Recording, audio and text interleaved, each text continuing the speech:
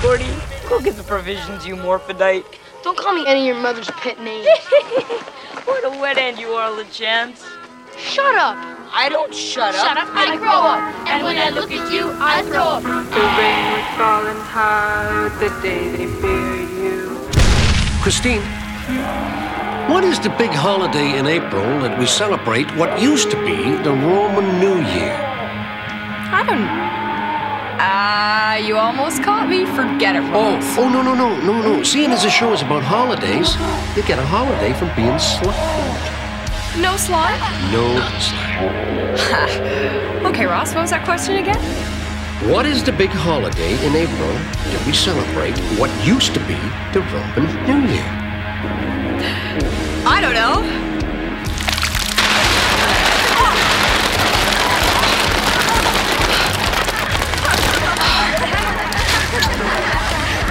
What is it? April Fool's Day. Hi guys, this is Hannah, and I think that I'm going to tell you the truth about slime.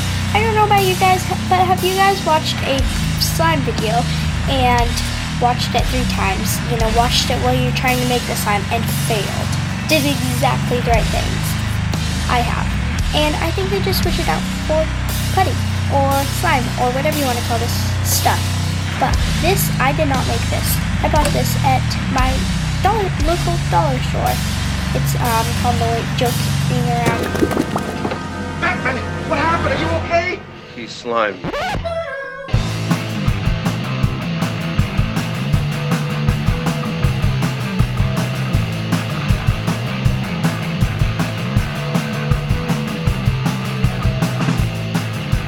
I'm Ira Glass. Welcome to Jackass. It's episode 112 of the Humor in the Abject podcast. I'm your host, Sean J. Patrick Carney. In this special edition of the pod, we're talking slime with artists Christopher Michlig and Oliver Payne. Last year, Michlig, who lives and works in Eugene, Oregon, put out a new book, File Under Slime, which offers a critical chronology of the viscous substance, beginning in the 1930s with ectoplasm and spirit photography, through goopy art by Robert Smithson and Linda Banglis, up to present-day rapper Young Thug and nostalgia trip streaming television like Stranger Things. Our mutual acquaintance, the artist Rick Silva, made an introduction, and I found myself wondering how exactly a podcast called Humor in the Abject had over 100 plus episodes so conspicuously ignored slime. Right about the same time that Michlig released his book, Payne, a British expat and longtime Los Angeles resident concerned with the aesthetics and theory of video art and video gaming, released a moving image essay titled A Brief History of Slime. The careening piece asks important questions like, what is slime? What is puke? And what are nukes? Situating slime in a broader context of American cultural, economic, and military imperialism. Scope the episode description for a link to purchase Michlig's book from Hat and Beard Press and to watch Payne's piece on Vimeo. Here's my conversation with Christopher Michlig and Oliver Payne. Awesome. Christopher Michlig, Oliver Payne, welcome to Humor in the Abject. Thank you so much for joining me today. Thanks for having us. Thank you so much for having us. We're going to talk about slime today. I've got the brothers in slime. And I want to start out with Christopher. I've got a question for you here.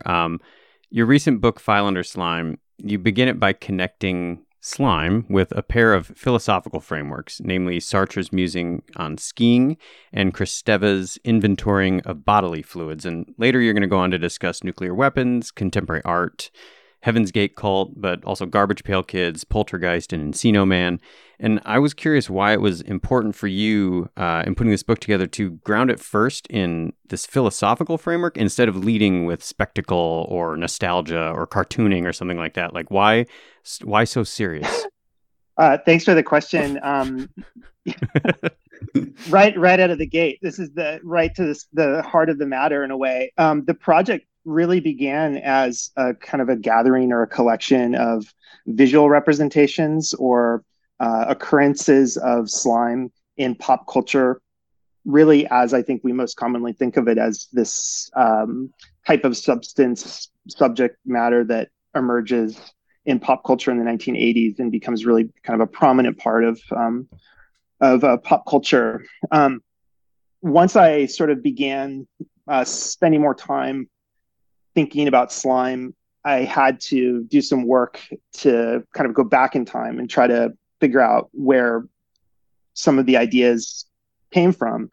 And so the theoretical or the literary references really were necessary in the sense that there were descriptions and writing about slime or slimy things before there were visual representations. And so that's kind of what really drove me to pick up the theoretical references from Sartre and Kristeva, George Bataille, and others, because they had done a lot of writing about qualities of sliminess or of slimy things, or about what was at stake in this sort of idea of sliminess, before really there were visual representations of it. And so it became kind of really just a matter of those were important chronological pieces to this timeline about the kind of evolution of slime as an idea, and then as a visually recognizable set of qualities. Yeah, it kicks off too with this quote from Mike Kelly, and I wonder if you might hip the listeners briefly to a bit about Kelly's writings on ectoplasm and spirit photography, and how that like kind of finds its way into your writings about slime, but also your relationship with Kelly's work.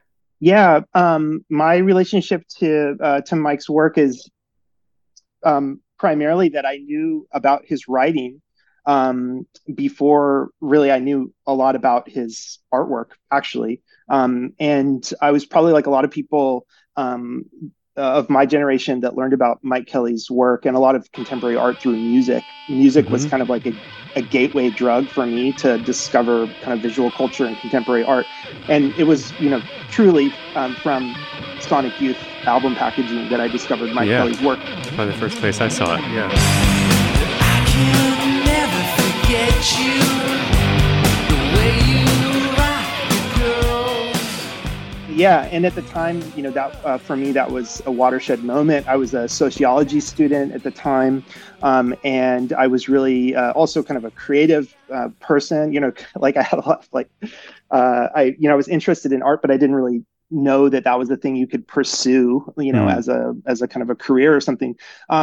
And when I discovered Kelly's work, it really was like this watershed moment for me because it was incredibly interdisciplinary.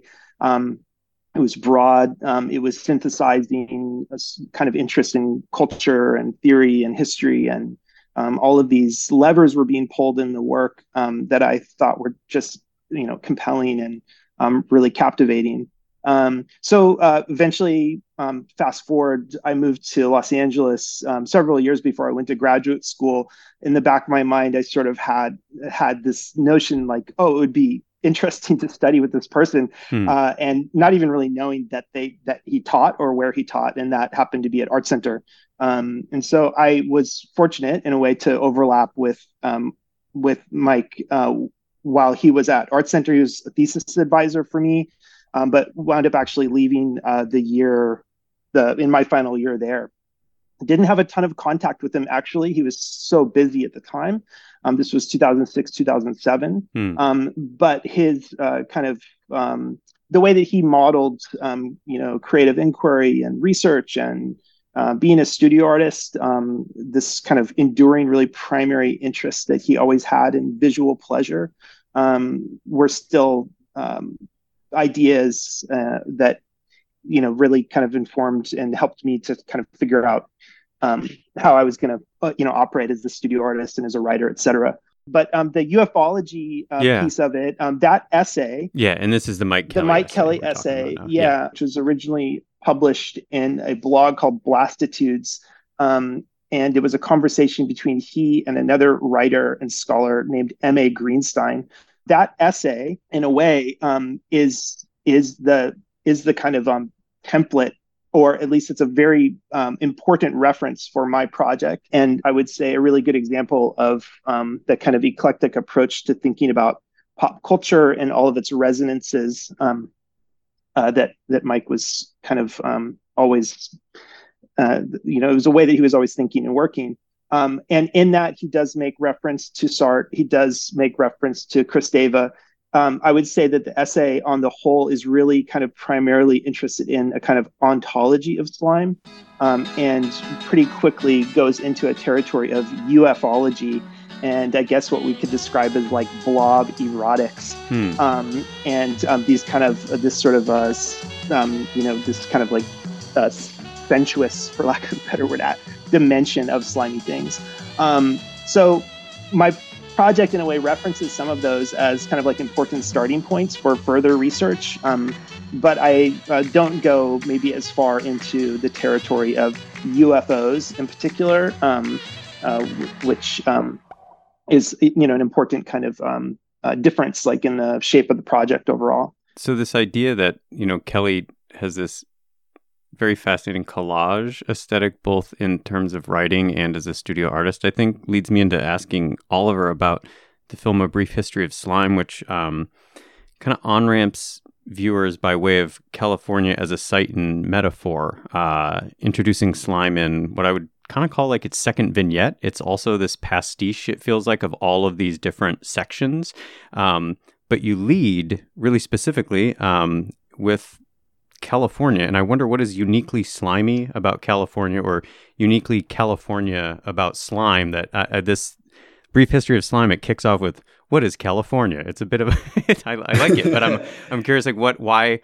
So Christopher's got this philosophical introduction, and you've got this very geo-specific and cultural one. Yeah, that's right.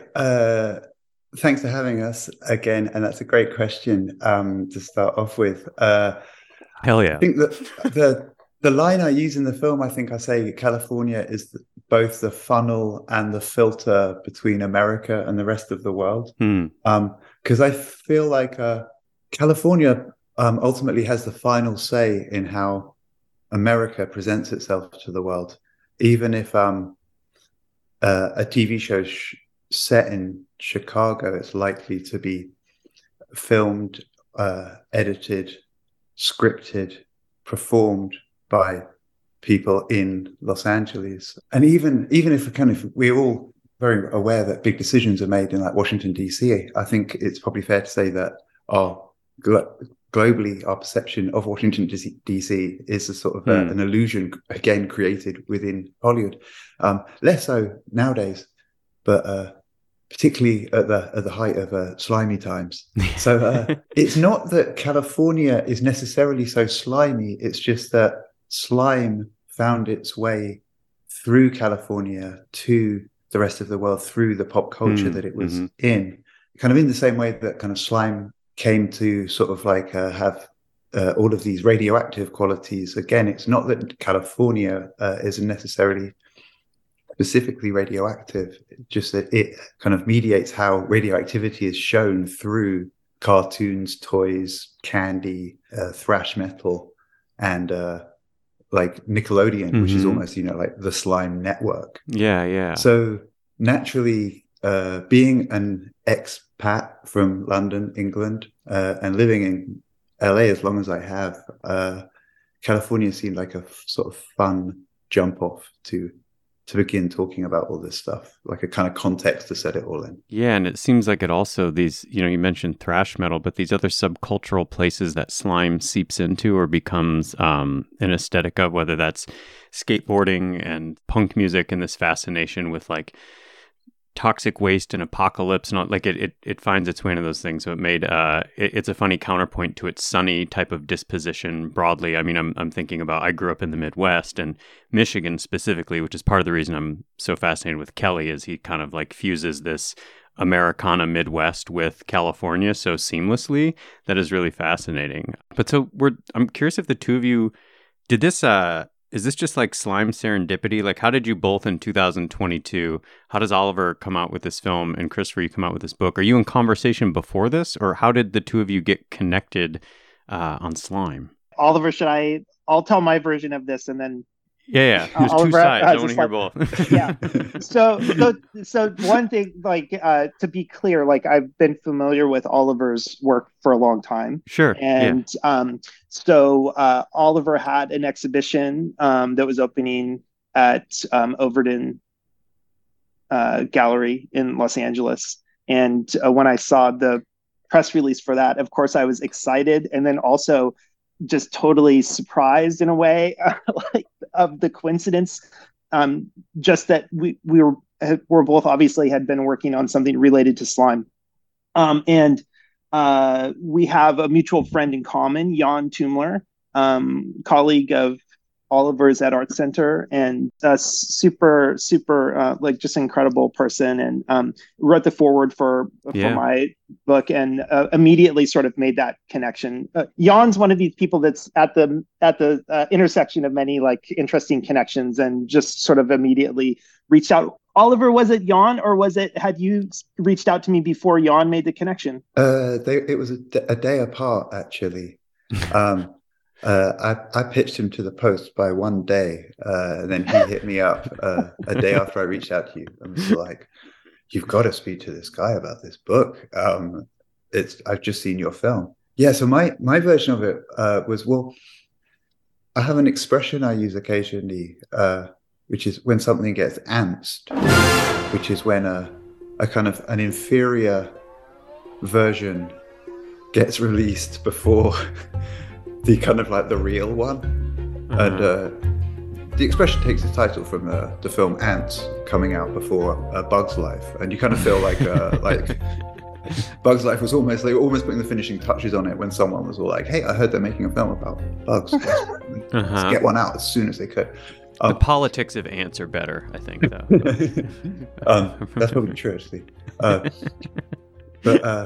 So I'd made this film and presented it in a pizza box in New York, and within a few weeks afterwards, I saw a press release for a book that just looked incredible, and I was like, "Oh my god, have I antsed someone?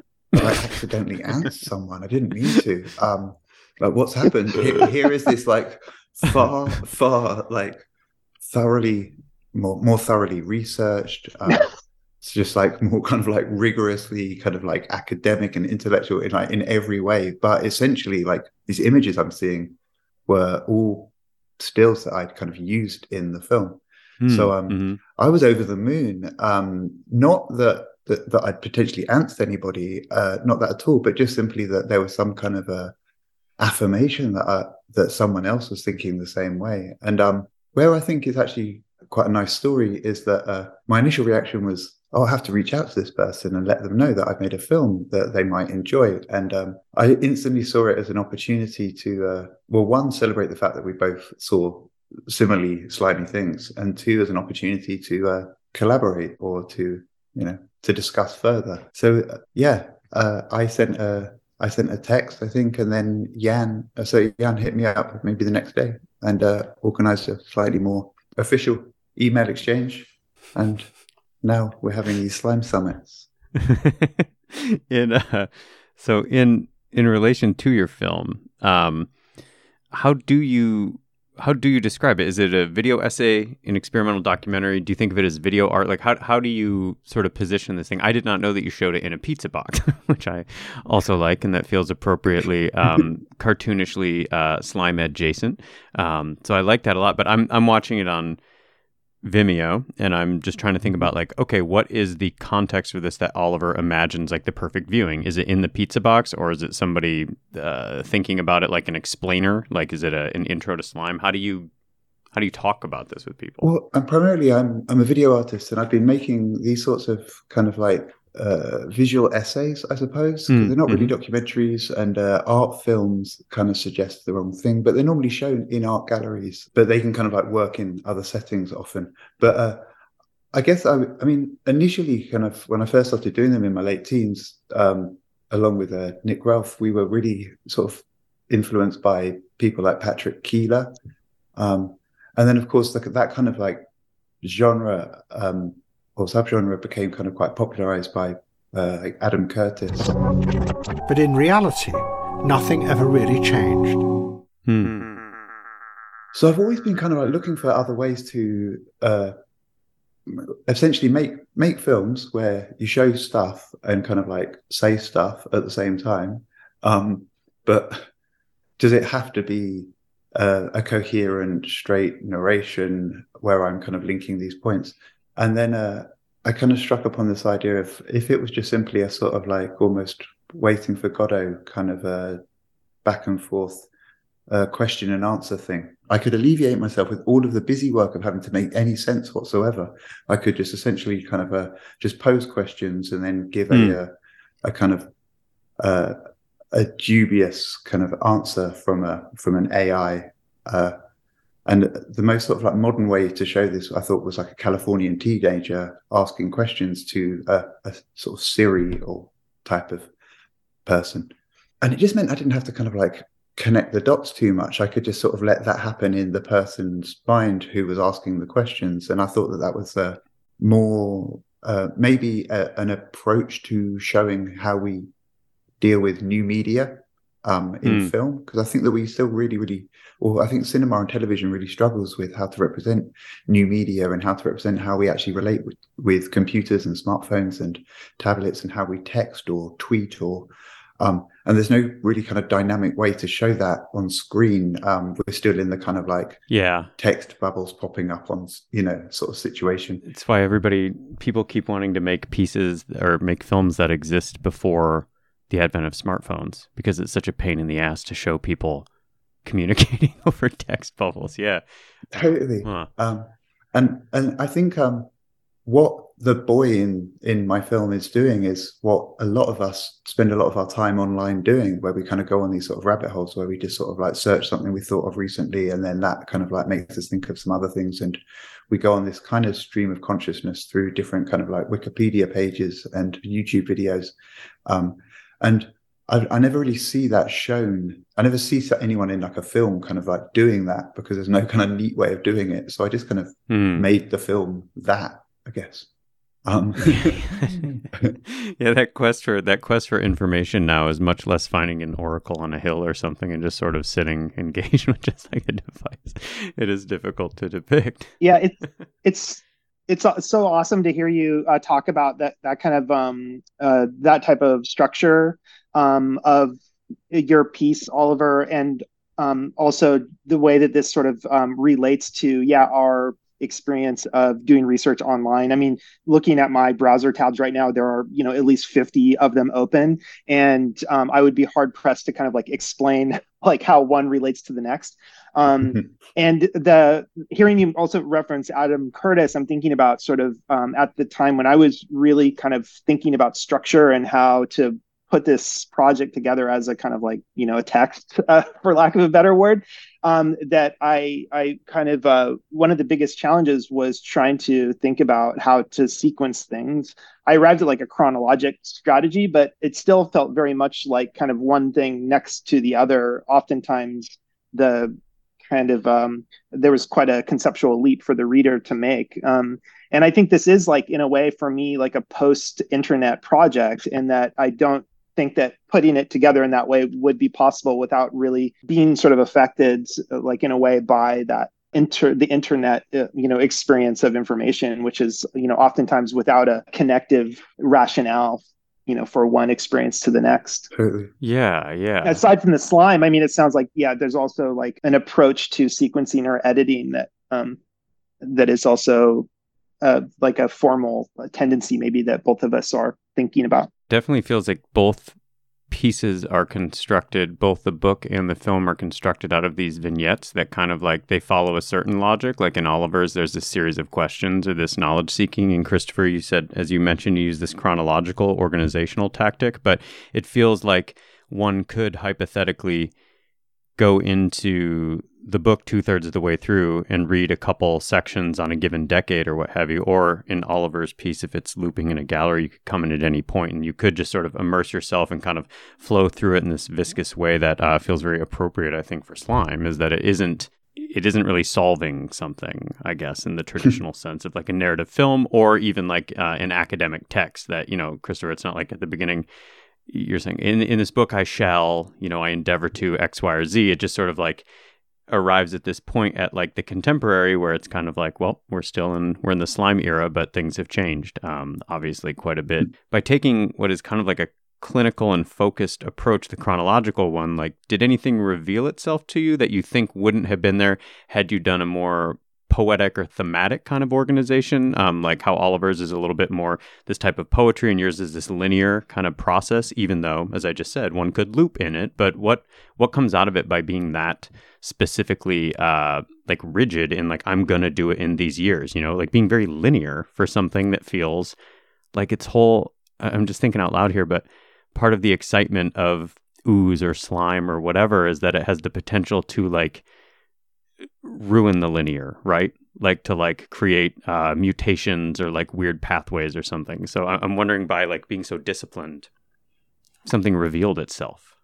Yeah, I mean, I think it's as you've just described it, there's a kind of sliming of the grid that happens even when trying to work with a chronological framework, because at a certain point, one thing that stood out to me is that there are multiple visual and conceptual descriptions or representations of slime. It's very floating. It's very kind of unfixed or unhinged, very elastic in its definition and in its capacity to kind of mirror or kind of show something about a cultural moment or a social moment. So it has this kind of like, capacity to absorb and reflect meaning. There are different kind of ways that happens. The earliest references to slime are asphaltic slime. There's representations of slime that's pink and maybe more kind of physiological references and representations of slime that's green. Slime is, white in the case of early ectoplasm photography, etc. And at a certain point, the definition becomes somewhat kind of like tethered or kind of fixed to the slimy green substance with a particular viscosity that I think is we kind of like intuitively know. But even from there, which I would say 1986, at least in kind of, in terms of what's in the book, seems to be like peak slime in terms of occurrences of it. Even there, after 1986, it begins to kind of open up again and become more, complex and more nuanced. So that was one thing that stood out. And I think that was kind of necessarily like a chronological or a historic observation. That, otherwise, like I was thinking of other organizational structures, you could say something, you could organize it around kind of like black slime, pink slime, green slime, white slime. Yeah. And so that's another example of how it could have gone. But I do like the way that the chronological shows kind of an occurrence, a disappearance, a reappearance. And I think there's something slimy about that because it oftentimes is like phantasmic or kind of ghost-like. It is sort of shadowy, and I'm still learning about it all the time. I mean, it's by no means comprehensive. And although at a certain moment I really attempted for it to be, and I think it kind of, like you said, Sean, it kind of resists comprehensive understanding. And I like also that you pointed out, thank you. And it's true, there is no thesis here. There's no argument. And I think that was another really important kind of idea that I had to hold on to as I was working on the project. So I think also, like, to your point, what's so compelling about using slime as an object chronologically that mirrors society, whereas ordinarily we're kind of used to people doing this with our art, like the history of the refrigerator or the automobile and it's always an object which our relationship culturally has shifted with since its inception or invention, but it's always had a kind of use value within society. So to pick an object like slime that clearly has no use value whatsoever and is essentially a form of kind of like plastic waste, to give that the same chronological treatment, I think leads to such potentially more kind of like interesting kind of observations.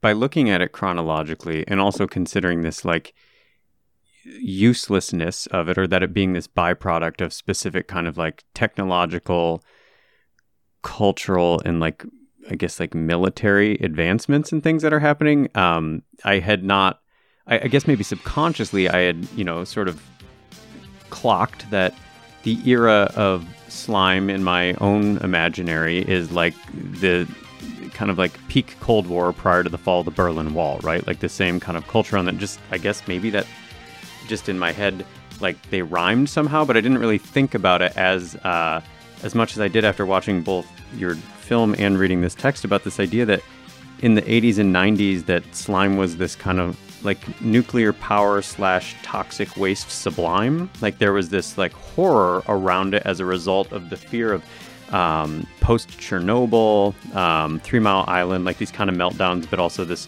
nuclear brinksmanship that's going on, and that terror around those things, but simultaneously this explosion of the Toxic Avenger, of Teenage Mutant Ninja Turtles, of all of these different types of potentialities that exist in it. So there's this horror and this kind of excitement happening, and this kind of like in the Clinton 90s just kind of like disappears, and then there's this gap, and then all of a sudden I'm wondering like, okay, this reappears now, right, in contemporary culture under this kind of DIY etsified sensory therapy that like kids are doing on the internet or something, as this type of escapism. Yeah, I mean, that's kind of like these three kind of major shifts of slime, of a kind of peak post-Cold War 80s slime, which goes on into kind of Nickelodeon 90s sort of slime.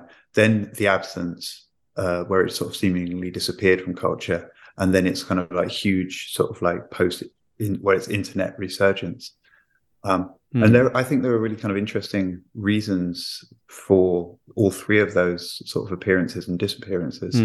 It being as big as it was during the kind of Saturday morning kids cartoon era, that's just a lot to do with sort of just branding, I guess, and IPs, and each different sort of like toy company having its own version of slime, which I think is a really interesting shift from previously. It had either been like Mattel produced slime that was just called slime, and then you see it in kind of cheaper toys like Wacky Wall Walkers and Magic Sticky Hands, and you see a kind of version of it there.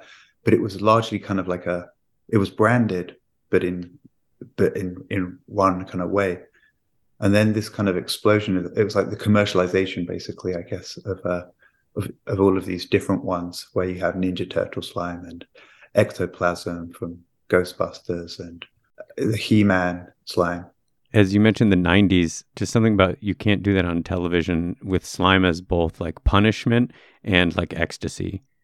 Like simultaneously, like being penalized for your ignorance, right? Like you say, I don't know, you get slimed and you're like mad, but at the same time, it's like you kind of want to get slimed. Oh, it was like a baptism, I think. Yeah.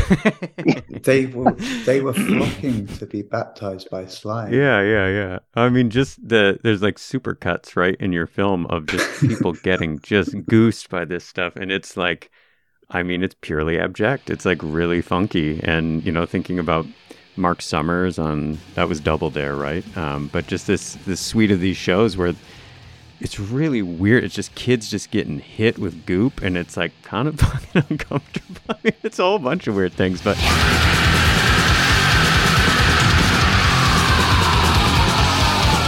you were going to say something about thrash metal. Oh yeah, well, I think thrash metal was so like amazingly sort of myopically preoccupied with nuclear Armageddon, because and in the film I make this sort of equation where I say that thrash metal is punk minus politics plus heavy metal minus history, and I think that that's really apt, because like the metal that it was inspired by, I mean, is always a history lesson with those guys. You know, Iron Maiden always banging on about something that happened in the past that was really like of no relevance to these kind of skateboarding Californian teenagers. And the punks were so boring and preachy with all of their kind of like ethics and morals and boring stuff like that. So this idea of kind of just the enemy had to be kind of like, it had to sort of like not really exist, but it also had to be completely of its time. So this kind of like nuclear annihilation was so attractive, I think, to thrash bands, and kind of with that came kind of this image of slime, which then found itself in the skateboard graphics and then on the wheels and stuff like that.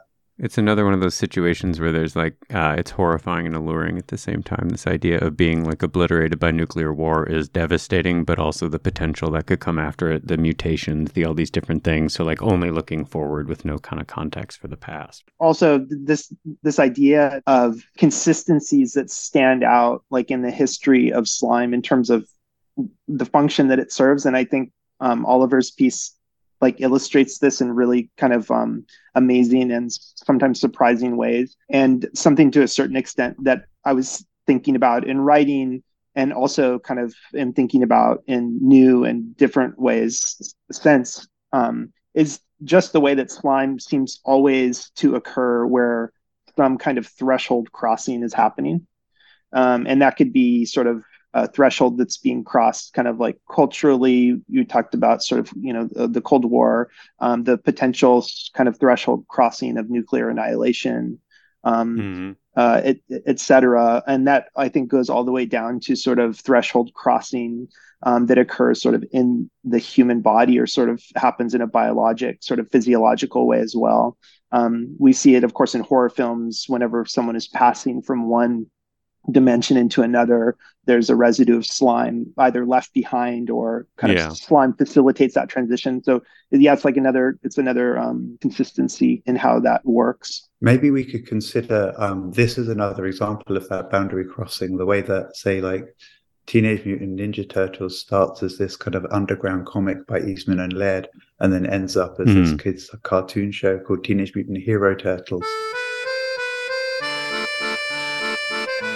Some context for our non-British listener: the cartoon series Teenage Mutant Ninja Turtles, which as the name suggests features 4 mutated Ninja Turtles, was first shown in the United States in 1987 and became an instant television hit. Because of its big success, the British were soon eager to buy the series, but due to a strict protection of minor law, the series had to be censored there. For the most part, only scenes showing Michelangelo using his nunchucks were edited or removed. Furthermore, dialogue were edited to turn the word ninja into hero. However, sometimes complete scenes are missing due to the use of the word ninja. In addition to that, sound effects were added in fighting scenes to make them sound funnier and less scary. Teenage Mutant Hero Turtle, Teenage Mutant Hero Turtle, Teenage Mutant Hero Turtle, with its slime that you can buy in toy stores. And the way that kind of, like Lloyd Kaufman's Troma Scuzz kind of factory that makes like Toxic Avenger becomes like the Toxic Crusaders, who actually, their cartoon was about actually cleaning up toxic waste, wasn't it? They were like an eco warriors. Again, with their own slime that you can buy from kids' store. Well, what do you guys make of this gap between 80s, 90s peak slime and this resurgence? I don't know when I first heard about kids making slime at home, but what do you make of this? The disappearance in particular. I mean, I only have really brief sort of thoughts on that. And that was a difficult point of research because I really struggled to find anything. And it was a moment where I did expand my definition or my criteria for what I might need to consider as slime. I was convinced that it was in front of me, that it existed on the timeline, but I just wasn't able to find it. I still am unable to find it, but there were a couple of like interesting clues that have really only kind of become meaningful to me like after the fact. Of course, like the most clarity I've had on this project is after it's been published, unfortunately. Yeah, of course. Always. But it was pointed out to me, and I'm not like an expert on psychoanalysis by any means, but apparently Carl Jung wrote about black slime. And used it as a metaphor for the subconscious or kind of unconscious thoughts. And I was thinking about this in relationship to one of the only sort of significant references to slime in my project in the 90s, which was the Grove portal in Twin Peaks, which is a asphaltic pool that is a what do you call it? A portal, a pathway between the two kind of lodges. Trees. Yeah. And aside from that, there wasn't a lot else. And aside from finally some references in The Simpsons, which prolifically picked up some references to slime and toxicity, proximity to toxic waste, the nuclear power plant being in the middle of the town, et cetera. So those were significant. But aside from that, there was an absence. And so I don't know, I guess it would, I'm really curious to hear Oliver's thoughts on this. And actually, it's not something I think that we've talked about. But the asphaltic slime, for me, represented kind of this moment of like disappearance. Well, for me, I think it's during this sort of early 2000s up until about sort of 2010, perhaps, or some point in the 2010s, during kind of like web, the first wave and then 2.0, as people were kind of like migrating to kind of like digital lifestyles and migrating to kind of social networks and then kind of to social media, at first, like slime was largely absent because there was no like obviously apparent way to sort of integrate something so essential into a kind of digital environment, something that was so kind of like fundamentally based on its sensory touch experience. So it had no kind of like place. But at the same time, I think that's when we saw the rise of like the blobject, and where personal objects were becoming kind of like rounded, and this new kind of like injection molded plastic technique coming into kind of like toothbrushes and telephones and computers, and kind of the corners getting rubbed off everything. So the mouse being the perfect example of this, kind of like the first Apple kind of like eMac mouse. Yeah, like super ergonomic, like everything is sort of like molded to the body. Exactly, and all of this kind of like round writing. Oh yeah, the serifs disappeared too. Utterly disappeared completely. Yeah. So corners kind of like smudged off of everything as we started to kind of like adapt to how to use things like Facebook or MySpace or what have you. And then it finally hit. And I think, again, it was monetization that really did it. And it was reimagined then, obviously not as a kind of like this toxic, cartoony thing, but as a sensory thing. And it came with the kind of quite unlikely rise of their ASMR videos. Because people kind of didn't really twig at first that people would actually enjoy watching kids playing with toys as much as they enjoy playing with toys, or people feeling a substance as much as they might enjoy feeling the substance themselves. So the market for those videos, I think, was so huge. And then also for the tutorials of how to make your own slime. And that kind of created this cottage industry of YouTubers and streamers and people who could essentially make video content that could be monetized involving slime. Whether that was through a sensory thing of watching people manipulate slime, or kids teaching you on how to make gold glittery slime. And then, of course, they could sell it through. So all of that was happening, of course, on YouTube or video sharing, or a Snapchat or something, or Vine even. Well, it wouldn't have been that early, and then the monetization comes through the Etsy stores and being able to sell your own slime. And then these stories, of course, these kind of BuzzFeedy type stories of like 10-year-old makes millions selling slime out of their bedroom. So it was this idea of monetizing your hobbies and this kind of gig economy of like never not working and always be hustling.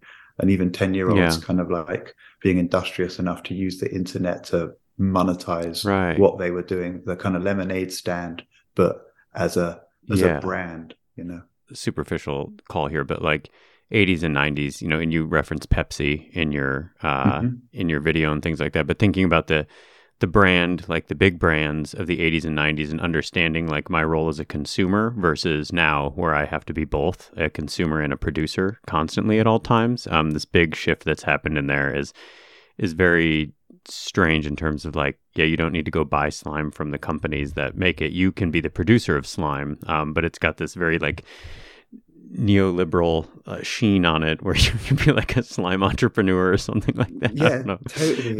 I was going to say too that the weird just computer reference, the big change in computers that of course predates the .com boom and things like that though, but the acronym is GUI, right? Like graphical user interface is sort of a funny pretext for like that that computers Yeah. change into this slimy kind of space. Oh yeah, of course. And there's grey goo as well, right? Christopher, you kind of hinted at this too about expanding your definitions of slime. And I'm just wondering, like, I'm thinking of all the synonyms or different things that come about. And Oliver, your film opens with a few of them too. But there's like, as I was reading through Christopher's book, I'm thinking like, oh, where are the Ninja Turtles? And then I'm like, oh, wait, well, that's ooze. So maybe that's different because of X. And then I'm sort of laughing at the semantics of it. But I'm wondering, like, are there, for the two of you, differences between slime, ooze? Obviously, we know ectoplasm has a certain kind of connotation, but like sludge, goop, gack, like all these different things. Like, is slime in the way that like all rollerblades are inline skates, but not all inline skates are rollerblades? You know what I'm saying?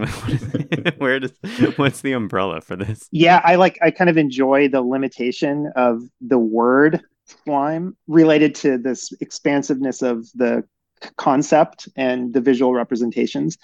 I think there is an interesting connection between that tension and this kind of translational decision that was made in the Jean-Paul Sartre text by his translator, Hazel E. Barnes, who translated Sartre's use of the word visqueux, which is essentially viscousness or viscosity, and chooses the word slime because she feels that it is a more accurate kind of translation or representation of what it is that he's referring to. I think like in that moment, though, slime, even though it is kind of hard to pin down, as we've been talking about, viscousness exists kind of like there's a spectrum of viscosity, something that's very viscous to something that's not, very viscous at all. It's like everything between a solid and a liquid, basically. And so it's an odd kind of trade-off, right? It allows it to be named at this critical kind of moment, at least in sort of the in the project as I was working on it. But it also makes it challenging to then kind of differentiate different types of slime. I mean, this is sort of like a really important part, I think, of the way that we think about slime is, Sartre insists that it's sticky and that it actually poses a kind of threat to us, right? We can be ingested by it. We cannot slide across it in the way that we would slide across the snow on skis. But in our sort of experience of slime can be slippery. Slime can be sticky. Slime can be sweet. It can be kind of acerbic. It can have all these different qualities, and we would probably sort of be able to use slime to describe it in all of those forms. But yeah, it doesn't quite, it's kind of like that. Like it's a definition, but then there are all these subcategories, gack, goo, oobleck, etc. And some of them have a fidelity to that kind of, that ontological definition that Sartre provides, which is in a kind of an important developmental moment, and in other cases it totally defies it, but is still to us slimy. And I kind of love that elasticity of the word. Yeah, I feel like sludge for me is like slime plus. Like slime that has been like either industrialized or like mixed with a particular type of like earthy material or something. But slime is it's the medium that the sludge is occurring in or something. I don't know. Right. I guess some of these branded slimes, they come with these inherent properties, these fictional properties that have been bestowed upon them because of the law of the kind of universe in which they exist.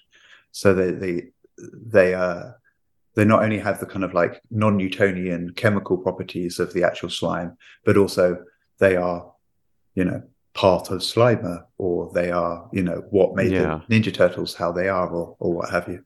So I quite like that there's this kind of invisible extra baggage to these different subcategories of slime. I like, did you say non-Newtonian? I like that. It's sort of it's sort of slime is physically non-Newtonian in the way that spaces in Lovecraft are non-Euclidean, right? Like this kind of like this defined thing.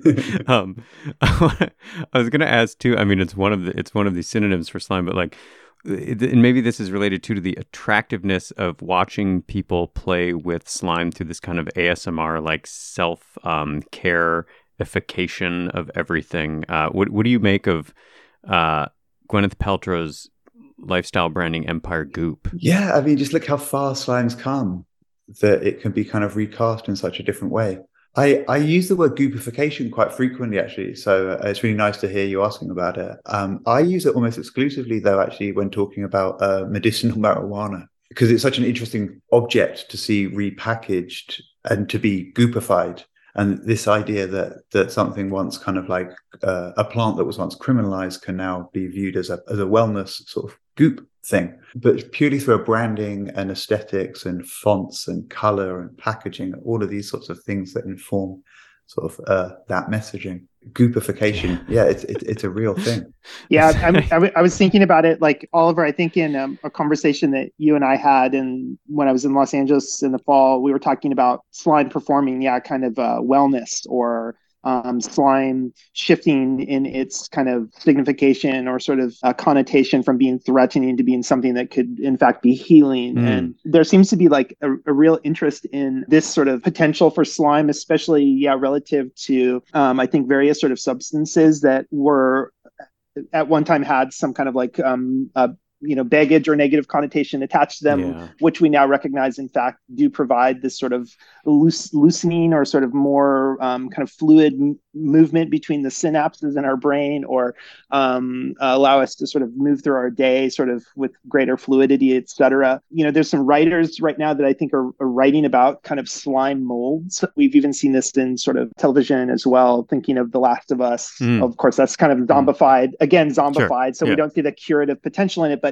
I'm thinking of Lucy F. Jones, really interesting writer, recently published this piece called Creatures That Don't Conform, talking about the way in which we can look at slime molds as modeling these kind of innovative or novel or highly efficient networks of movement between proteins or whatever, and that it sort of models the kind of potential new way of forming communities or a kind of resilience of being. Susan Wedlick, German science writer, recently published a book called A Natural History of Slime. And she talks purely about the sort of scientific dimension of slime, and really has a position that sort of kind of puts forth this idea that slime can save the world, that it in fact is kind of appearing everywhere, that there's kind of extensive kind of damage or trauma to the environment happening, that slime suddenly appears as a kind of protective barrier, or as a film, or as a kind of a buffer. And I love this idea. I mean, I think,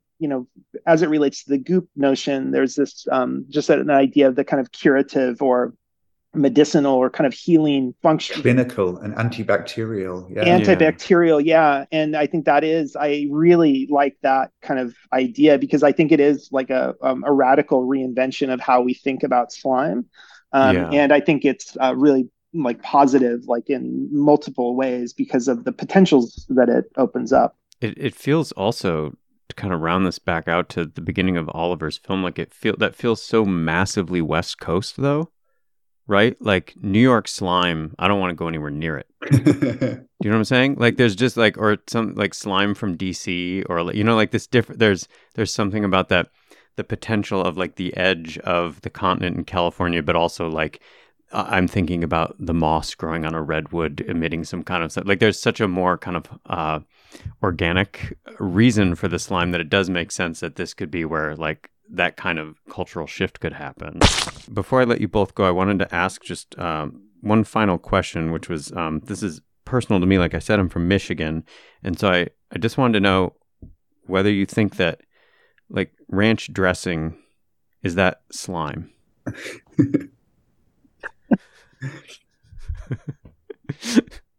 Or not slime? Not slime. Okay. Not slime. No. I think. Why?